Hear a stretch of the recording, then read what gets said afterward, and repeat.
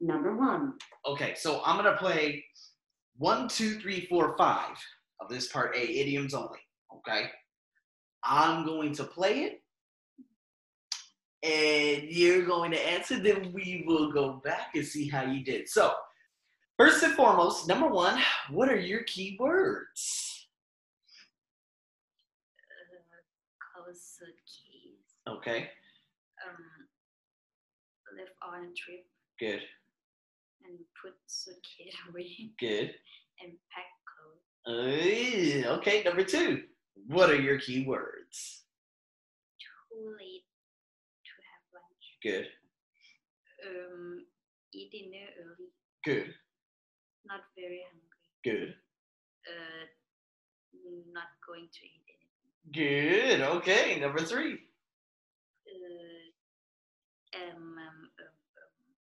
Adjust college life easily. Okay, what does it just mean? Get used to. There you go. Okay. You got it. Okay, B. Be hard to get into college. Good. C. Can attend college. Okay. D. Doesn't take long to get to college. Okay. All right. 4, easy. Encourage, indifferent, insulted, responsible. And then you have number 5. Mistakes weren't serious. Good. Made mistake because rush. Okay, good. C. Must hurry to the laboratory. Good. And D. The work in laboratory isn't finished. Good. All right, so here we go. I'm going to play this all the way through. You'll answer, we'll go back, break it down. Let's do it. Have you seen my suitcase? I kept tripping over it, so I put it in the closet. What does the man mean? Number 2. Hurry up. Good. That's all you're having for dinner? I had a late lunch. What does the man imply? He had a late lunch. Late lunch. Number 3. I thought Mary Ann would have a hard time getting used to college life. Were you ever wrong? What is learned from this conversation about Mary Ann? Were you ever wrong?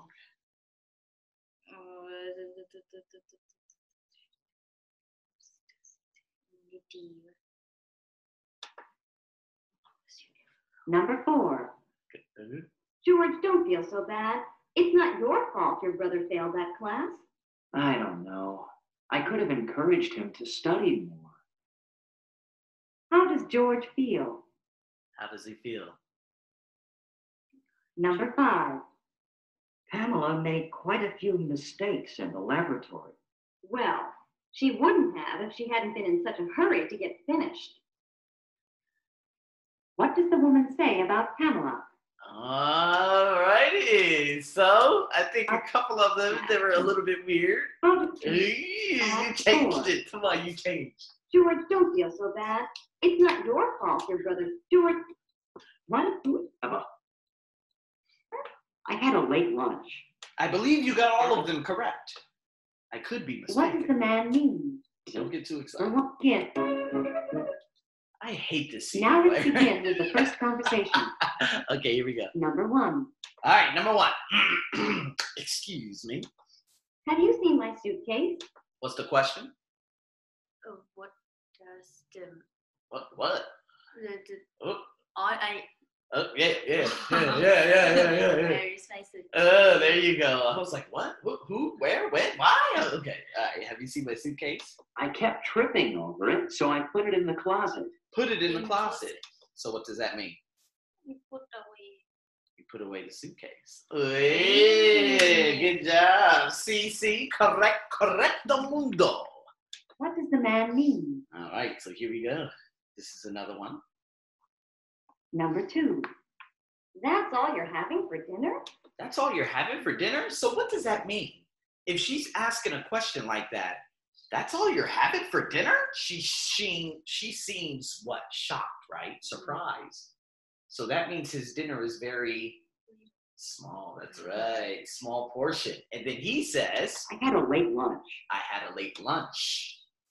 So that means his lunch, people normally have lunch, what, 12, 1 o'clock? He maybe had a lunch at about 3. So then come to dinner, he's all right.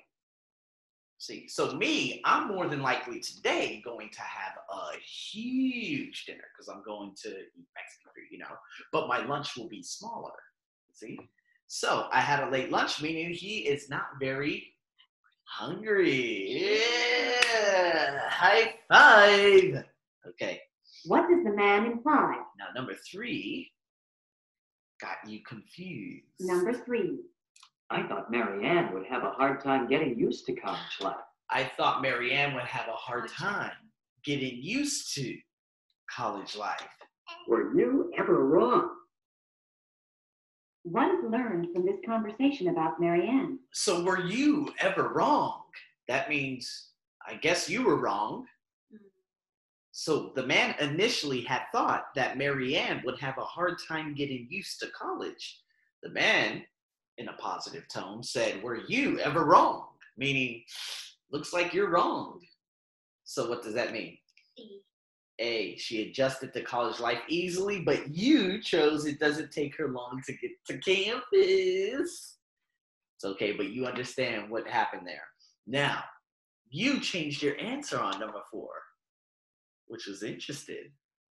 Number 4. George, don't feel so bad. It's not your fault your brother failed that class. I don't know. I could have encouraged him to study more.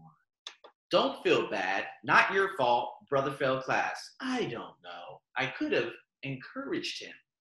I could have helped him more. And so what does he feel? He feels responsible. Ooh, you changed it. Yeah. What made you change it? What made you change it? Like I think again when it's not encouraged and both B and C like his tone like guilty or something. Yes. So like responsible. Good. You understand? I love it. You're understanding how to break it down, and that's the most important part. So good. Next. How does George feel? Number 5. Pamela made quite a few mistakes in the laboratory.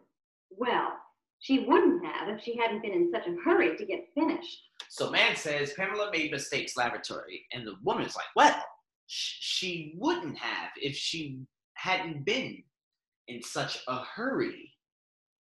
So the answer is B. She made mistakes because she rushed. Hurry and rush is the same thing. I was rushing when I fell, right? Meaning I was rushing, I was running, I was making haste, I was hurrying out the door, and then I fell. So good, excellent. High five, high five, high five. Good. Okay.